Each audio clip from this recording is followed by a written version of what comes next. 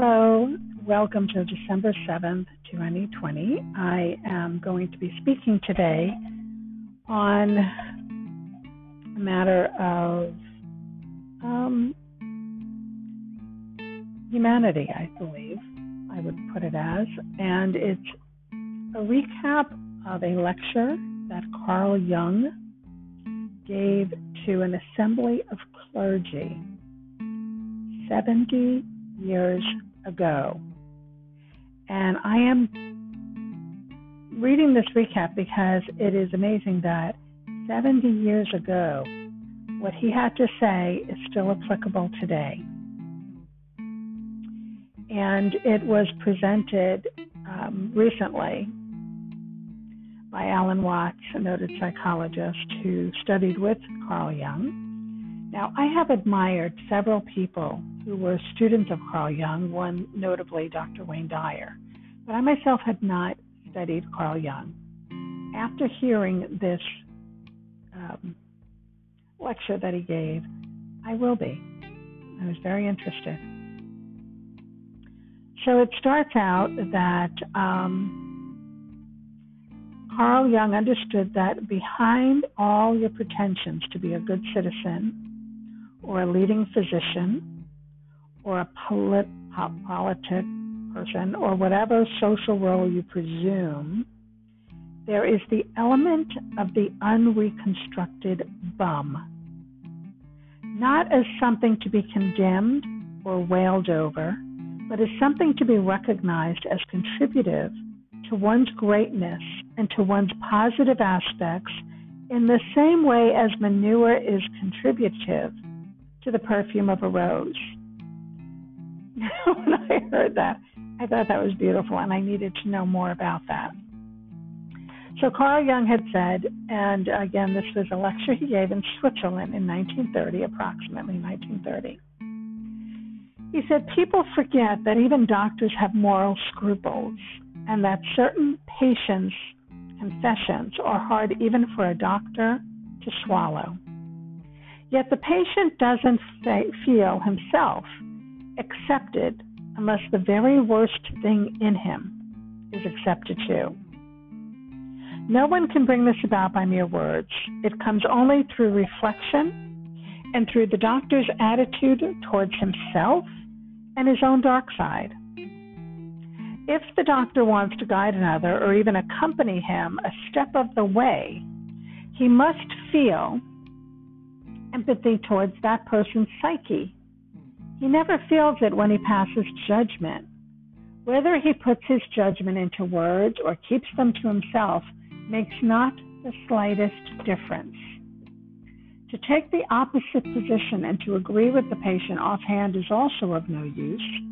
It estranges him as much as condemnation. Feeling comes only through unprejudiced objectivity. This sounds almost like a scientific precept, and it could be confused with the purely intellectual, abstract attitude of mind. But what I mean is something quite different. It is a human quality, a kind of deep respect for the facts, for the woman or man who suffers from them, and for the riddle of such a person's life. The truly religious person has this attitude. He or she knows that God has brought all sorts of strange and inconceivable things to pass, and seeks in the most curious ways to enter a man's heart, or woman's heart. Therefore senses in everything the unseen presence of the divine will. And this is what I mean by unprejudiced objectivity. It is a moral achievement on the part of the doctor who ought not to let himself be repelled by sickness and corruption. We cannot change anything unless we accept it. Condemnation does not liberate, it oppresses. Now, I am the oppressor of the person I condemn, not his friend and fellow sufferer.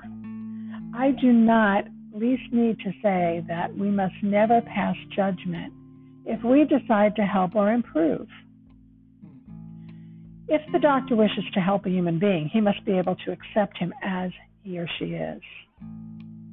And the doctor cannot do this in reality only until they have seen and accepted that person themselves, seen and accepted themselves as they are. Perhaps this sounds very simple, but simple things are not, or simple things are always the most difficult. They're never easy. In actual life, it requires the greatest art to be simple. And so acceptance of oneself is the essence of the moral problem and the acid test of one's whole outlook on life. That I feed the beggar, that I forgive insult, that I love my enemy in the name of Christ, all these are undoubtedly great virtues. What I do unto the least of my brethren, I do unto Christ. But what if I should discover that the least among them all, the poorest of all beggars, the most impudent of all offenders, yea, the very fiend himself, that these are within me, and that I myself stand in need of the arms of my own kindness, that I myself are the enemy who must be loved, what then? Then, as a rule, the whole truth of Christianity is reversed. There is then no more talk of love and long-suffering. We say to the brother within us, Rocker, condemn and rage against ourselves. We hide from the world. We deny ever having met the least amongst us. And had it been God himself who drew near to us in this despicable form, we should have denied him 1,000 times before a single cock had crowed. So Alan Watts says, you may think the metaphors here are very strong, but I feel that they are not so needlessly. Alan Watts says, this is a very, very forceful passage and a memorable one in all of Jung's works. Trying to heal this insanity from which our culture in particular has suffered, of thinking that a human being can become whole, healthy, and holy by being divided against himself in inner conflict, paralleling the conception of a cosmic conflict between an absolute good and an absolute evil, which cannot be reduced to any prior and underlying unity. In other words, our rage and our very proper rage against evil things which occur in this world must not overstep itself. For if we require as a justification of our rage a fundamental and metaphysical division between good and evil, we have an insane, and in a certain sense, a schizophrenic universe of which no sense whatsoever can be made. All conflict, Jung was saying, all opposition has its resolution in an underlying unity. You cannot understand the meaning of to be until you understand the meaning of not to be. You cannot understand the meaning of good unless you understand the meaning of evil. Even St. Thomas Aquinas saw this when he said, that just in the silent pause which gives sweetness to the chant, so it is suffering and so it is evil which makes possible the recognition of virtue. This is not, as Jung explains, a philosophy of condoning the evil, but to take the opposite position and agree with the patient offhand is also of no use. It estranges the patient as much as condemnation. And I'm going to inject here that everything we're speaking of now in our country, the United States, and applicable to the world, is about making reparations, about seeing us as equal. And there is a Hawaiian philosophy called Ho'oponopono. And it is the exercise of calling out the qualities in someone that we would judge, someone we would see as hurtful to society, to us, and recognizing that those same qualities are in us and asking for forgiveness and accepting that forgiveness and giving thanks and saying, I love you. That what you see in another, you are capable of within yourself. And until you forgive it within yourself, the essence of that forgiveness towards them is not felt. Now, this is a very powerful exercise, Ho'oponopono. It is amazing and it works because we are all connected by energy. We're all connected telepathically. And this is something not often discussed, but is nevertheless true. When I was in massage school, there was a principle that we had heard of, we learned of, called the 100th monkey. And it came about from a team of scientists that were studying the behavior of monkeys in Africa. And while studying these monkeys after a period of time, they were up in these apple trees, fruit trees, where they were getting this fruit to eat. And the trees were by a river. And one day, the fruit fell from the tree and rolled into the water. And the monkey who had reached for it when it dropped climbed down the tree and stood and looked at the water. And then just stood there a while and looked at it, sitting there in the water. It wasn't rushing down. It wasn't a rushing river. It was placid, and it just watched this. And then went back up in the tree. It's like didn't know what to do with it. The next day when it happened, the monkey that had the fruit dropped had gone into the river. The monkey looked at it a while and then picked it up from the river and looked at it for a while. It was wet, something it wasn't used to, and took a bite of it and ate it. The next day, the monkey did it on purpose. They saw it, watched it, put the fruit in the river. Well, by the time that the 100th monkey that they had been observing of this group of monkeys, this tribe of monkeys, had accomplished the same feat, or the 100th time it happened, in China, a group of scientists also observing monkeys began to observe that the monkeys started putting their fruit into the water and began washing off their fruit. And it was believed that it was a telepathic communication, that when enough of the monkeys in Africa, the collective consciousness, began washing off their fruit, that collective consciousness was transferred telepathically to another group of monkeys, another part of the world. So it's very powerful. And so what Jung is saying here is, we can't just make believe we understand what somebody who is suffering is going through, or someone who is unacceptable to us as a society.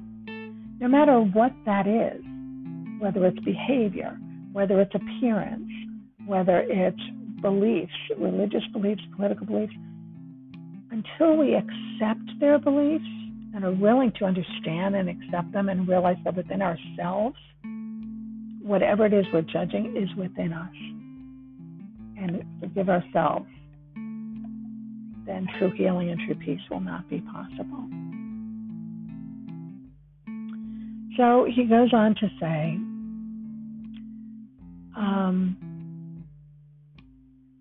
healing may be called a religious problem.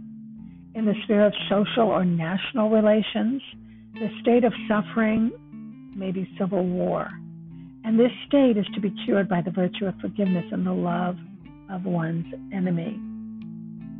That which we recommend, the conviction of good intentions, is applicable to external circumstances. We must also apply inwardly in the treatment of neuroses. This is why modern man has heard enough about guilt and sin. He is sorely beset by his own guilty conscience and wants to know how he is to reconcile himself with his own nature, how he is to love the enemy in his own heart and call the wolf his brother. The modern man does not want to know in what way he can imitate Christ, but in what way he can live his own individual life, however meager and uninteresting it may be. It is because every form of every imitation seems to him deadening and sterile that he rebels against the force of tradition that would hold him to well-trodden ways.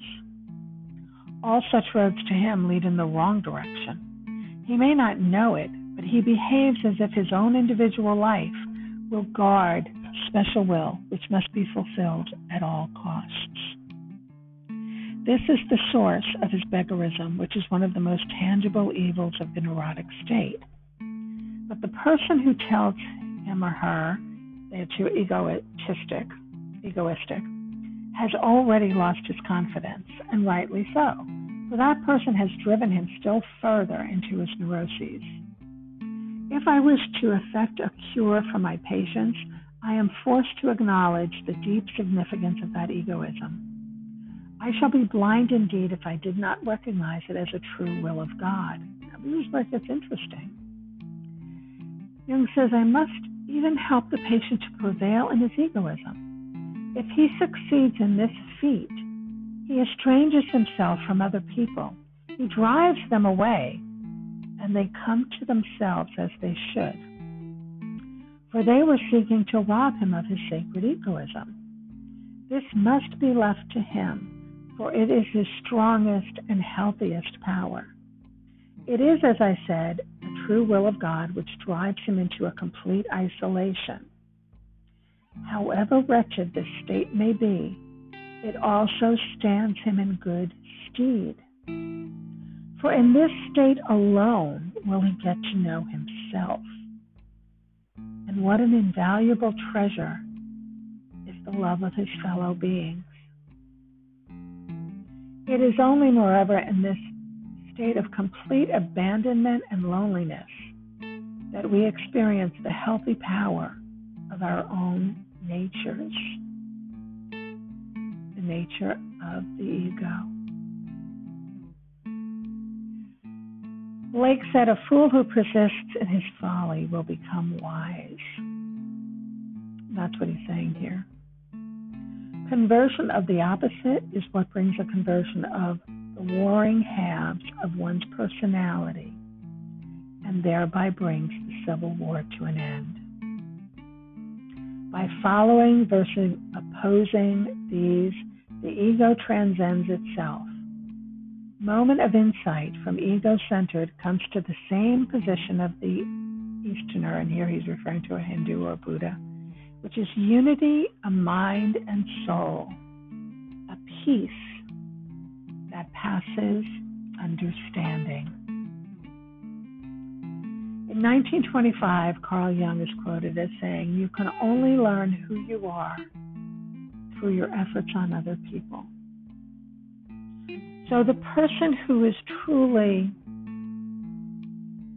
insane is the person who never learns, the person who keeps rebelling and fighting and has people in his life who are trying to heal him without being willing to understand the pain by recognizing it in themselves. And that's where Ho'oponopono comes into play. That is the exercise that allows you to do so. It can also be a state of pure love for your fellow man and for yourself, being willing to accept within yourself. And it must be that you can accept within yourself your own dark sides before you can accept them in someone else. As Christ said, before you take the splinter out of my eye, take the log out of your own. So I hope I didn't go through that too quickly. It was very profound, and I myself am going to listen to it again, but not my own words, but the lecture itself that I had heard today. And begin to study Jung, because as I said, teachers that I have studied, such as Dr. Wayne Dyer, were students of Jung, and Carl Jung, and they passed along such invaluable information. I would love to know your thoughts. You may always email me or post it on our Facebook page, Living and Loving Life, to discuss it further. That was a lot for today, so I'm just going to leave you with that. And let you reflect on that. And anytime you find yourself judging someone, simply look into yourself. Why is this affecting me so much? The person who is just vigilant about not wanting to have any homeless people in their town, see them as, quite strongly, see them as a threat to their families, to life in their town. Most likely, when somebody reacts strongly to anything, it's a fear they have of their own. That person may have had a time in his or her life when they were almost homeless, when they were homeless, when they spent even one day in their car or were going to be evicted, and at the last minute was saved from it. But the fear of that and not wanting to be affiliated with that and the public dishonor of that is what is the real cause of their very strong aversion to anyone around them being homeless.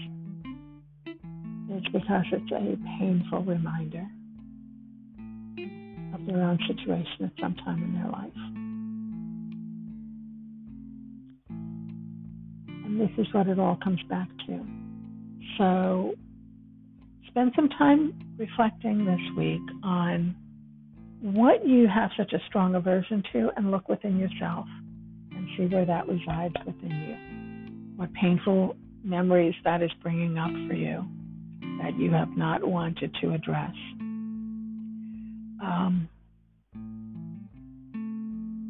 I look forward to hearing from you, and I look forward to speaking with you in a few days. Take care of yourselves, be kind to yourselves, love yourself. Love every part of yourself, because that's the only way you're going to move forward in your life, grow in your life, be the best you in your life and the lives of those you love. God bless.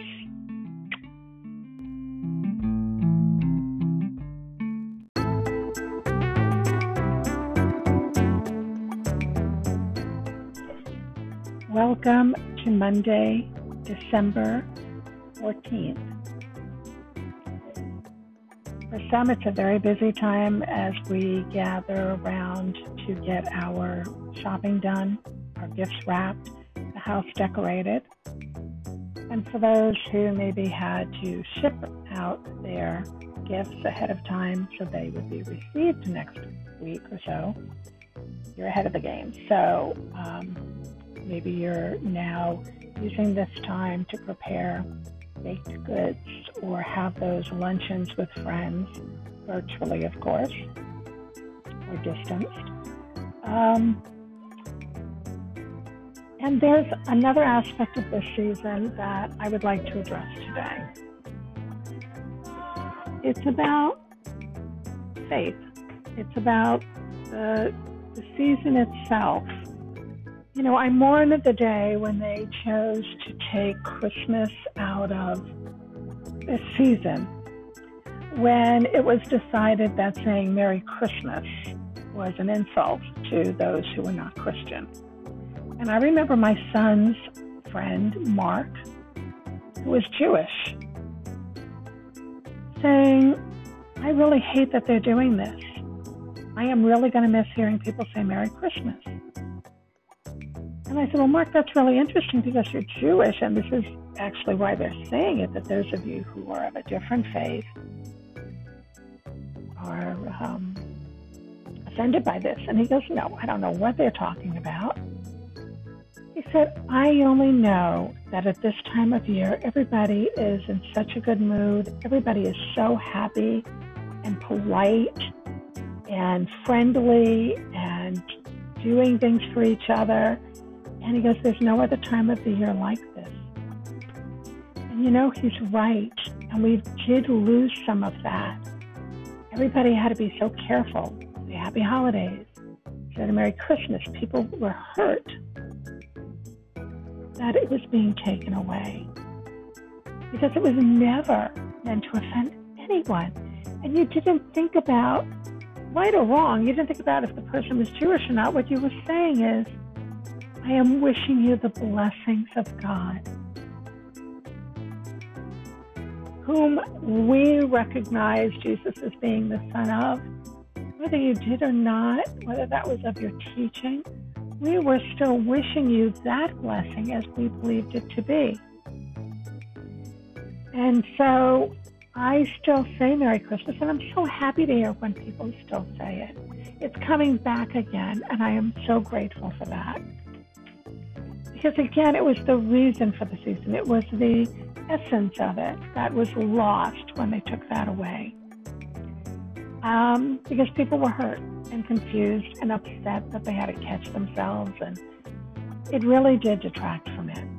So, okay, getting back though to the season, getting back to fellowship, to unconditionally accepting and loving someone, strangers. That's the whole reason, the whole purpose, the whole message that Jesus came down to bring. It's the message Martin Luther King Jr. brought to us. It's the message Mahatma Gandhi brought to us. To love and accept one another. To quote Jesus, as God accepts us and loves us. And there's so much to this, because factors that prohibit us from accepting one another, from loving one another, they have to do with everything that came up for us in the last year. It's about not judging. It's about not discriminating. You see, there's opinions, and we all have a right to our opinions. It's what you believe to be right or wrong. But when you take action against that, you take your opinion and you act on it against another who believes differently, now you've discriminated. Or acted against that person violently because they are different. Not even what you think, but they are different. And I will bring here a species. Okay, we are all living beings on this planet. Everything that breathes, exudes energy, which is everything, is a living being. The ocean, the earth, the trees, the birds, the animals, us, the rocks. This is all creation. And there was never, at any point in time, a delineation from one to the other as being lesser or greater. We are not better. And let me put it very simply. The earth would thrive without man. Man will die without the earth. This earth was created in a perfect balance. Its creator knows every intricate connection. It is not our right. Not one person on this earth has the right to decide that any part of creation is dispensable. No one on this planet has the right to harm another for the sake of sport, for the sake of pleasing their ego, for the sake of greed. No one. If we want to see peace on earth, then as the brilliant Albert Schweitzer said, until man has compassion for all living things, he himself will not know peace. This is the time of this year when we preach on peace, love, setting aside our differences, You have to realize that any time you believe yourself to be better than any other living being, you have discriminated against them, because all lives matter. And you need to understand that at the very core level of that all life matters, that it is not okay to harm hair on anyone's head. It's not okay to destroy a rainforest, to over-log, to over-mine. Our Native Americans, those wondrous Indians, knew this. They kept America prosperous in its gifts. They honored the gods that gave them the land, the gods that gave them the crop, that gave them the hunt, that gave them the water. They were blessed and gave thanks to the buffalo that gave its life so they may have a tent and a shelter. They gave thanks and blessing for the life of the deer that was going to feed its family and give them the hide for their clothing and their shoes. They had a reverence for life. And until you understand that and embody that, you're not going to give it to your fellow man. And that's what Chief Seattle said. What you do to the least of us, you do to yourself. Because once man thinks it's okay to do it here, it's okay to do it there, now it becomes okay to do it to another human being, hence genocide, hence slavery, hence in Native American genocide. Do you know in the 1990s they were still sterilizing Indian girls, 16, 15-year-old girls, sterilizing them. This is a madness. This is an insanity. This is a crime against nature, a crime against God, a crime against life. It is a crime being inflicted on each of us. Joyce Meyer of Joyce Meyer Ministries has a quote I like: "Hurting people hurt others." And it's true. And this goes back to my topic yesterday and the great Carl Jung's lecture that he gave in the 1920s.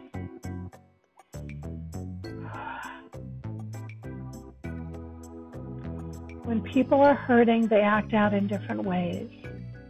Spitefulness, passive-aggressive. They don't even realize sometimes they're doing it. They do it when they're hurting. They do it when those who have hurt them are hurting them.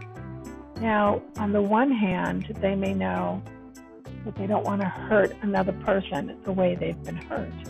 And they will conscientiously choose, if they're beaten, not to beat.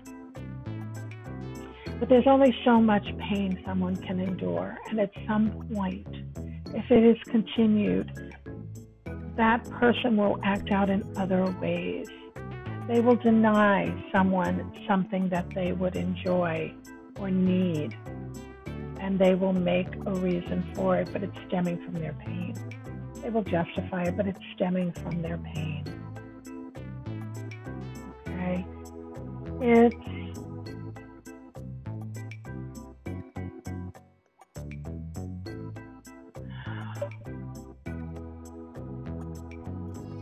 They know they're doing it in the time that they're doing it, but they're in so much pain, they don't care.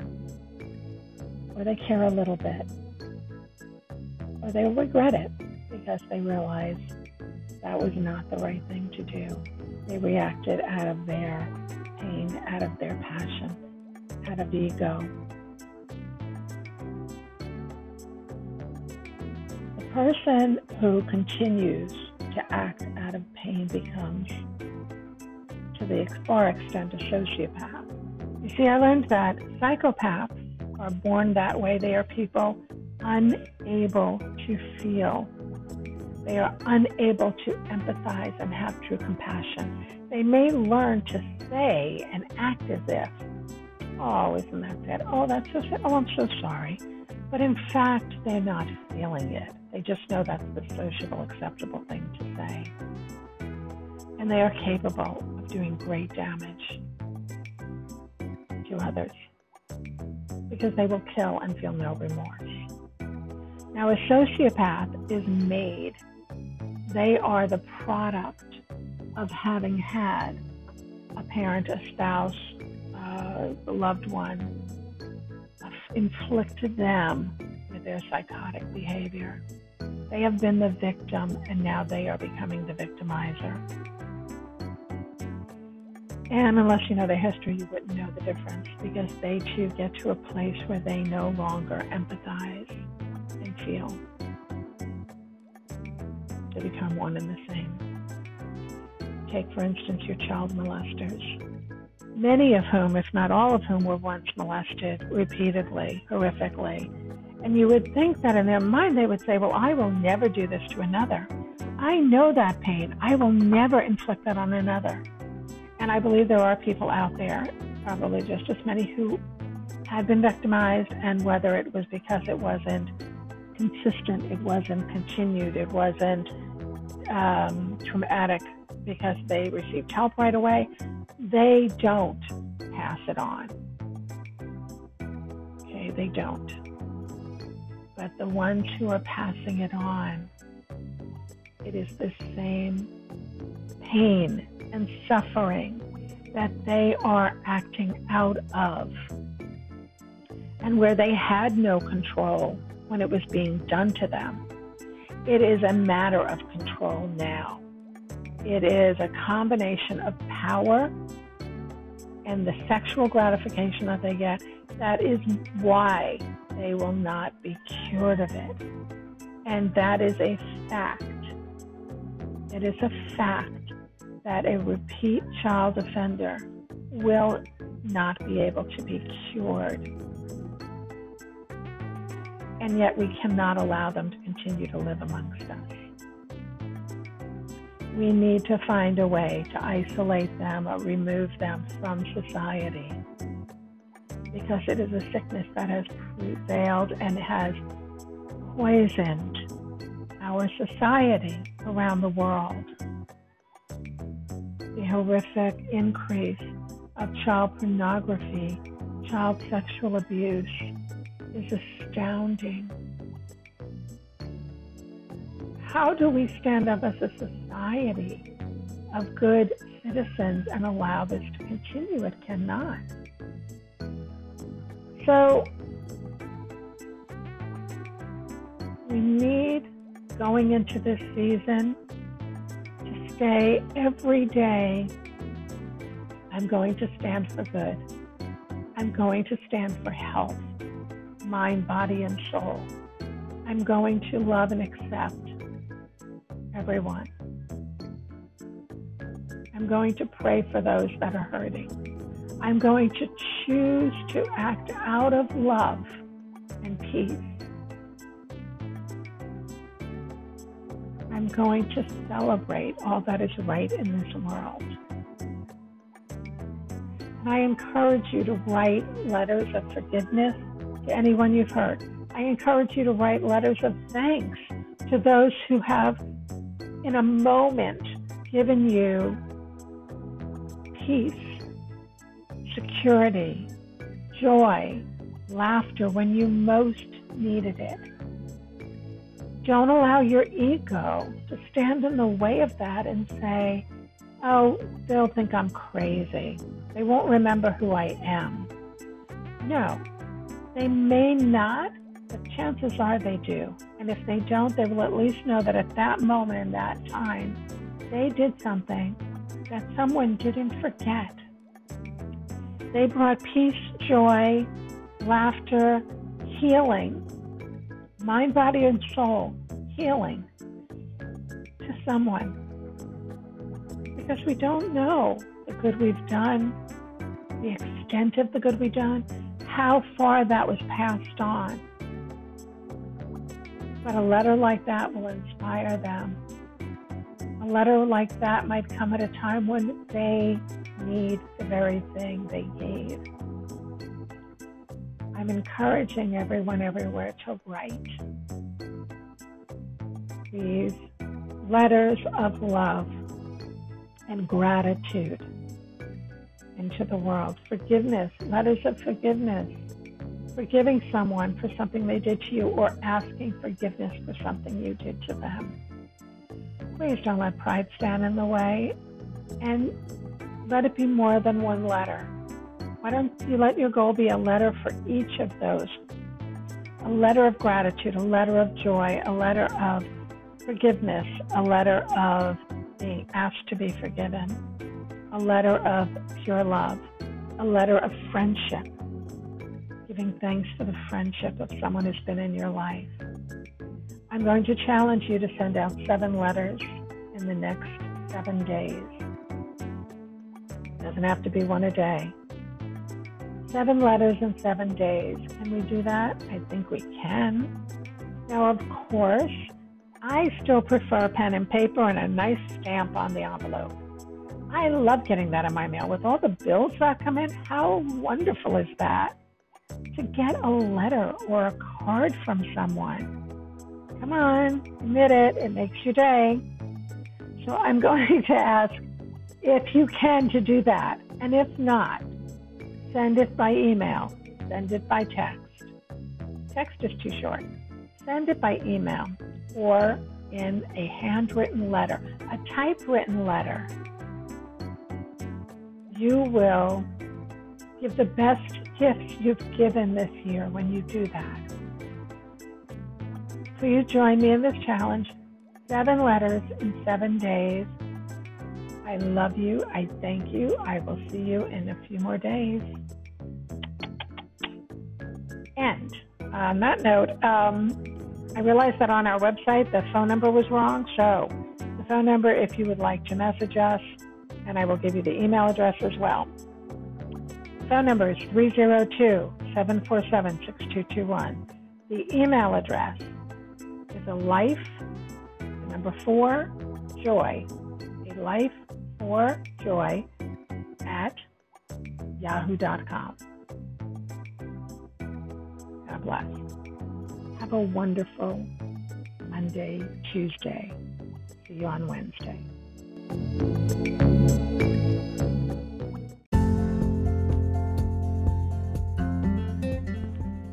Good evening. It is Wednesday, December 16th. And for those of you who got to enjoy the beautiful snow today, I love snow. I have to tell you, having come from California, Southern California, snow is so exciting for me. I think it makes everything beautiful. I absolutely love it. Unfortunately, we didn't get that much today. But just talking to relatives in New York tonight, and they're in blizzard conditions. So I'm envious. I really am. As long as you've got food and all, I love snow days. I think they're great. And of course, as children, we loved them too, right? So, before COVID, when it was a treat to be home. Yeah. Okay, so tonight's episode is going to be about faith, hope, and I'll throw some love in there. But the third one I'm going to speak most of is courage. And what is the difference between faith, hope, and courage? Okay, so hope is when you get doubt in your mind and you have the comfort that you're hopeful. It brings you comfort. You're hopeful that things are going to work out. Okay?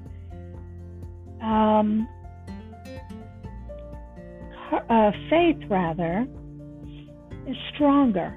You've heard the saying, faith is believing in what you can't see. You could say the same about hope, right? But hope, I know, because hope, you see something and you say, I hope this works out. You go for a job interview, I hope this works out. Faith is believing in what you've been taught is true, such as God's love for us, and having the faith that what has been told to you is going to manifest. For those who are intuitive, it is the faith that your intuition is accurate, because your intuition is always accurate. And as an intuitive, I struggled with it. I really struggled with it. I didn't trust my intuition. So I would get a hit about somebody, and it was a negative hit, and I would think, oh, I don't even know this person. Why am I thinking about that? This was at another time in our culture when intuition was not as widespread, acceptable. And I learned to have faith in my intuition.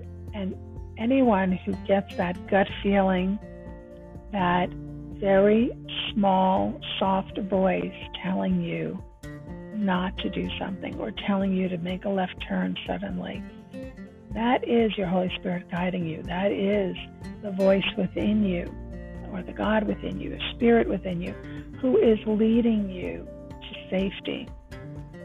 And then for those who are more highly intuitive, it is knowing of other people what's happening with them. And for me, that manifested medically. I can understand what's going on with someone both psychologically, emotionally, and medically. And I have learned, finally, thank you, to trust it.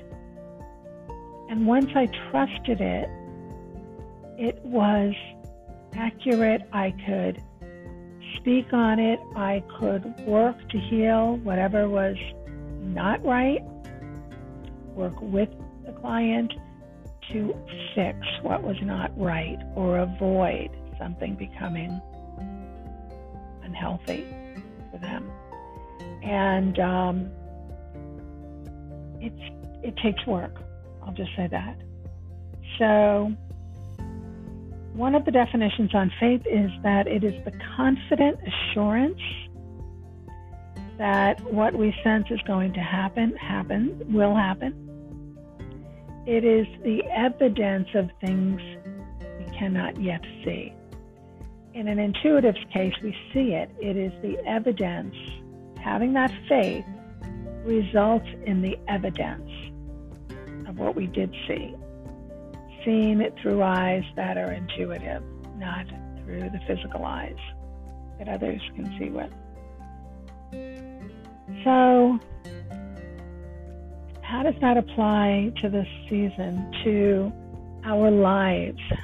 Where do we place our hope, our faith, and courage? So you need courage to move forward with your intuition. It takes courage to go ahead and reach for something you hope to have. Hoping alone won't do anything. Having intuition and not having the courage to act on it will not build your faith in it. Courage is necessary in both of those tasks, faith and hope. Courage is needed. So, the people who have done some amazing things, who have been heroes, who have jumped in and saved a child just in the nick of time that was going to be hit by a car, or jumped into a river, after someone who got swept up, or when a bridge collapses and they jump in to save the people. Those are heroes, and they just did it because they knew it was the right thing to do. It had to be done. They didn't think about it. In some cases afterwards, they realized, oh my gosh, had I thought about it, I wouldn't have done it, and that person would have drowned. And I feel again that that's a divine action, that it comes from a place of goodness within us that propels us to do the right thing out of compassion. And it's not easy. There are as many people who, in those same circumstances, who are there when the child falls in the river or the bridge collapses, who don't jump in. Don't jump in. There are many more who don't than there are who do. And there's nothing wrong if you don't. In some cases, you are as needed to take the child from the hand of the hero that jumped in and get that child safely out so that the person jumping in can get safely out. Many times they're not able to do both without additional help. Everybody's help is needed. It doesn't make you a lesser person. And I believe that the regrets we have is what we don't do, not what we do. When intuition told me that somebody was not a good person and I ignored it and I got deeply hurt, I regretted not listening to that intuition. So sometimes in a situation you have to say to yourself, how am I going to feel if I don't do this? Am I going to regret it if I don't do it? I recently heard a speaker talk about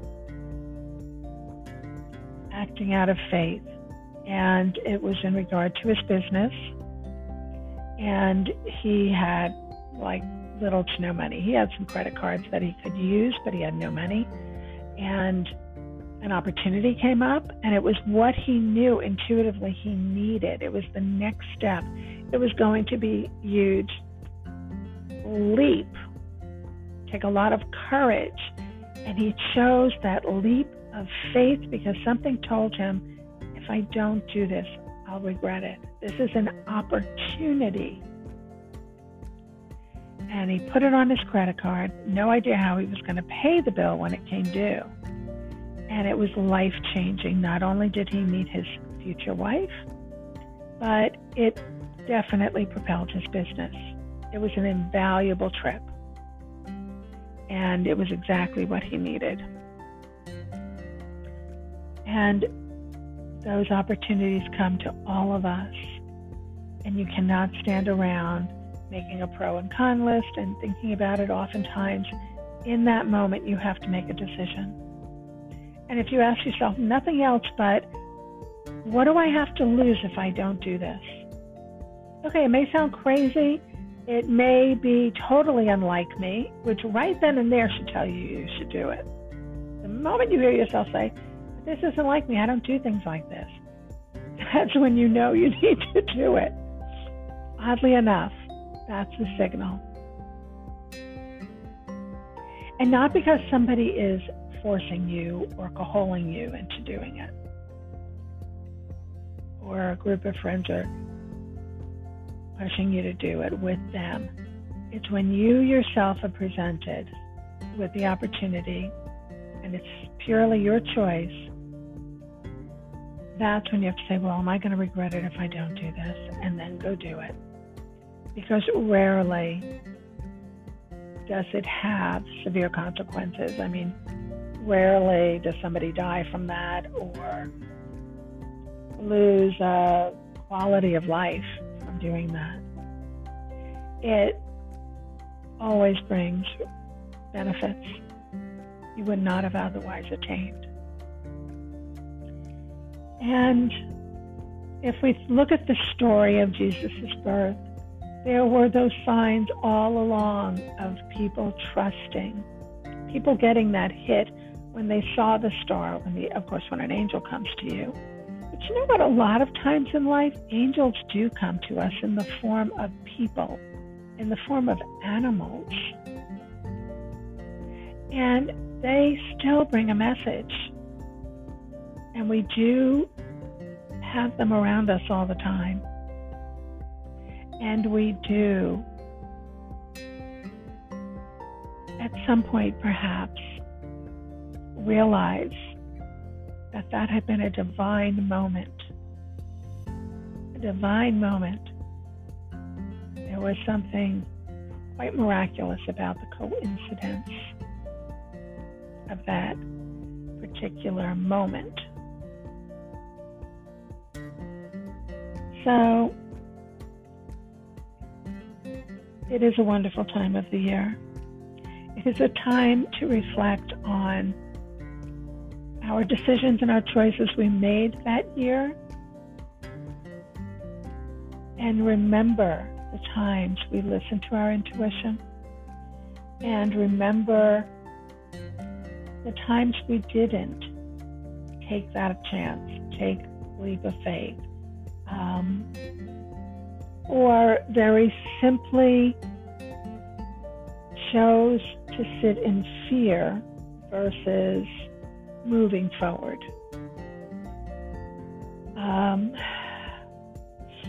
Times like these with COVID, when people are having a hard time financially, and you're in your business and you have an opportunity to grow, and you say to yourself, I can see it's an opportunity. I can see it may do something great for me. Like I just heard of a woman who, just before COVID hit, just before we were quarantined, she was starting a new business. She was looking at the money she had from marketing, and she had a choice. Am I going to pursue marketing myself to presentations, live presentations, or do I want to put this time and money into marketing myself online, on Instagram, on podcasts? And she made the choice to go for podcast. And then the quarantine hit, and she knew she had made the right choice. And she said, I just knew it was the better choice. I was nervous because both of them at the time looked good, both had benefits, but I just listened to this little voice in me. And sometimes that's what we need to do, is just sit and ask the question and then listen, wait and listen. So that sense of which is the better choice.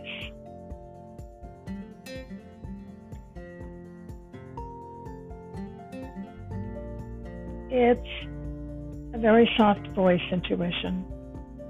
When you hear a loud voice in your head telling you to do something, that's a clue that it's not for your best interest. That's ego.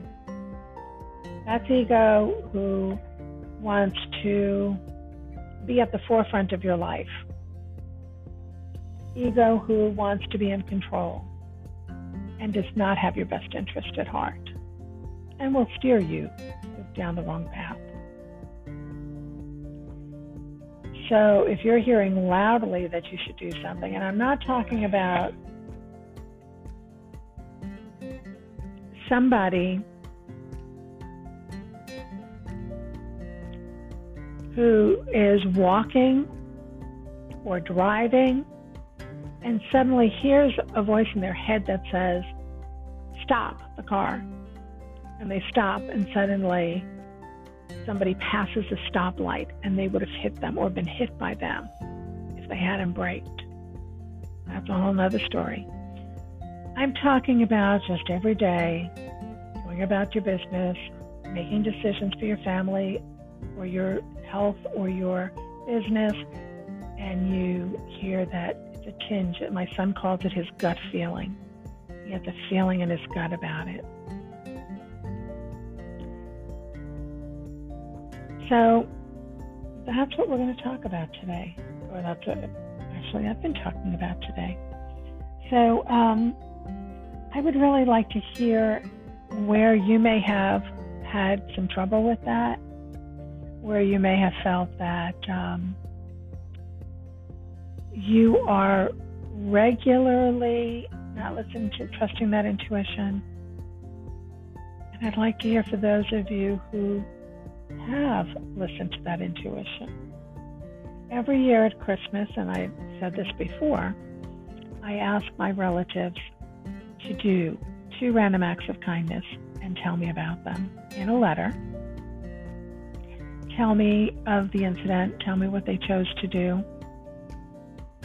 whether or not they had the opportunity to see the result of what they did, and if so, what that result was, and if not, that was perfectly fine. We don't always see the result, especially when we do things anonymously. Let's say it's it's the holidays and you go to a restaurant and you say, as you're paying for your bill, you see a family and you can tell that it's probably cost them more than they had to have that meal with their family. You can tell that this was a special night, and paying for that meal, their whole family maybe was going to be a stretch, and you pay for their meal, and you tell the waitress when they ask for the bill, just let them know it's been paid, and they are not to know who paid it. And the waitress doesn't know your name unless you paid your bill with a credit card, and you don't wait around, and you just get up knowing that you did a good thing, okay?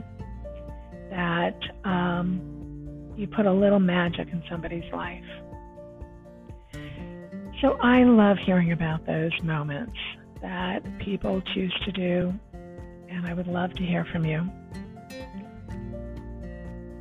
So please comment on our Facebook or Instagram page, A Life for Joy, Living and Loving Life, and let me know. So the other thing that I thought I would mention tonight about with regard to all this is people who find themselves stuck. They find themselves in a rut. They find themselves in a pattern of making wrong choices. And that's when the ego loves to go to work and start labeling you as dumb,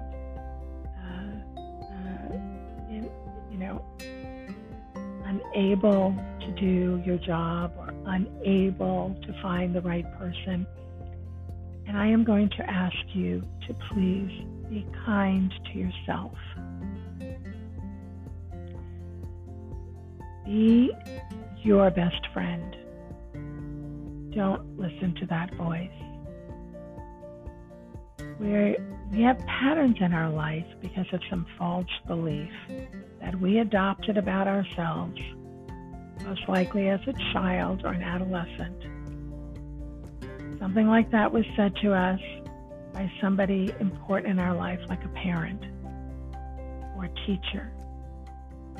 And if you ingested that at the time and accepted it, then you will continually play that out, and that's what you're acting out from. So that's why you make the wrong choices.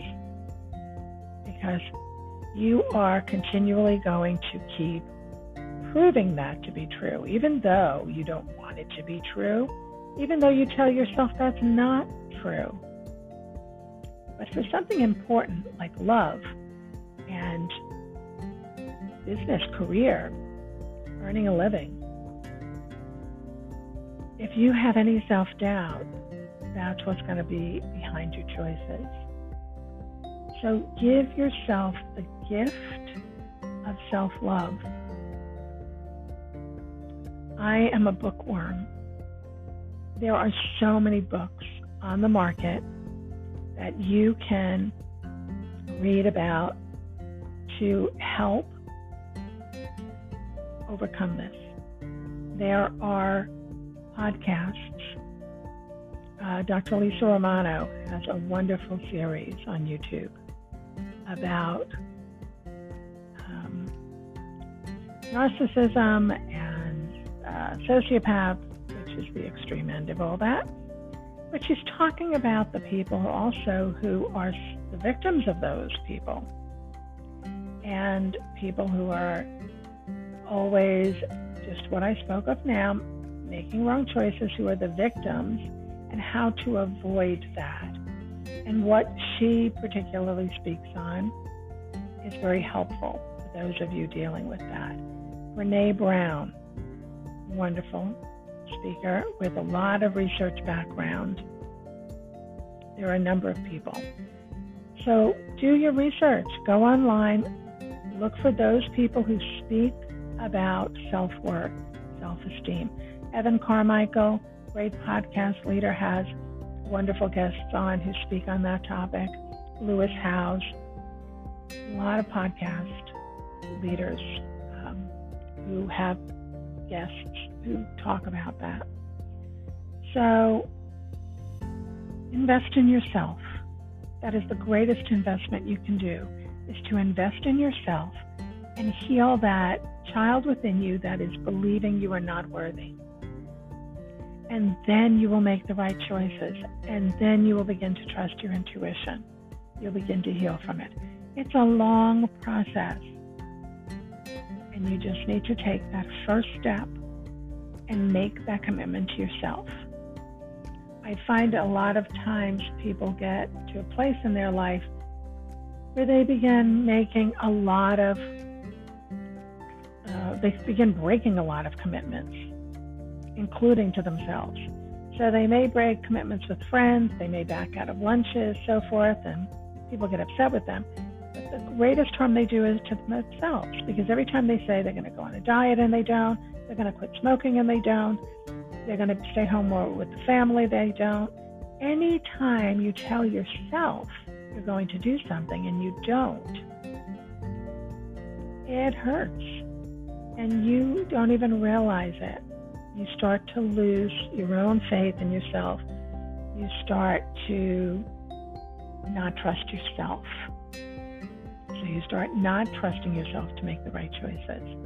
And you just need to spend time understanding what it's all about, understanding what the messages are that you're telling yourself, and work on healing that part of yourself, learning how valuable you are, getting to know yourself for the first time, and know that you are loving and lovable and worthy.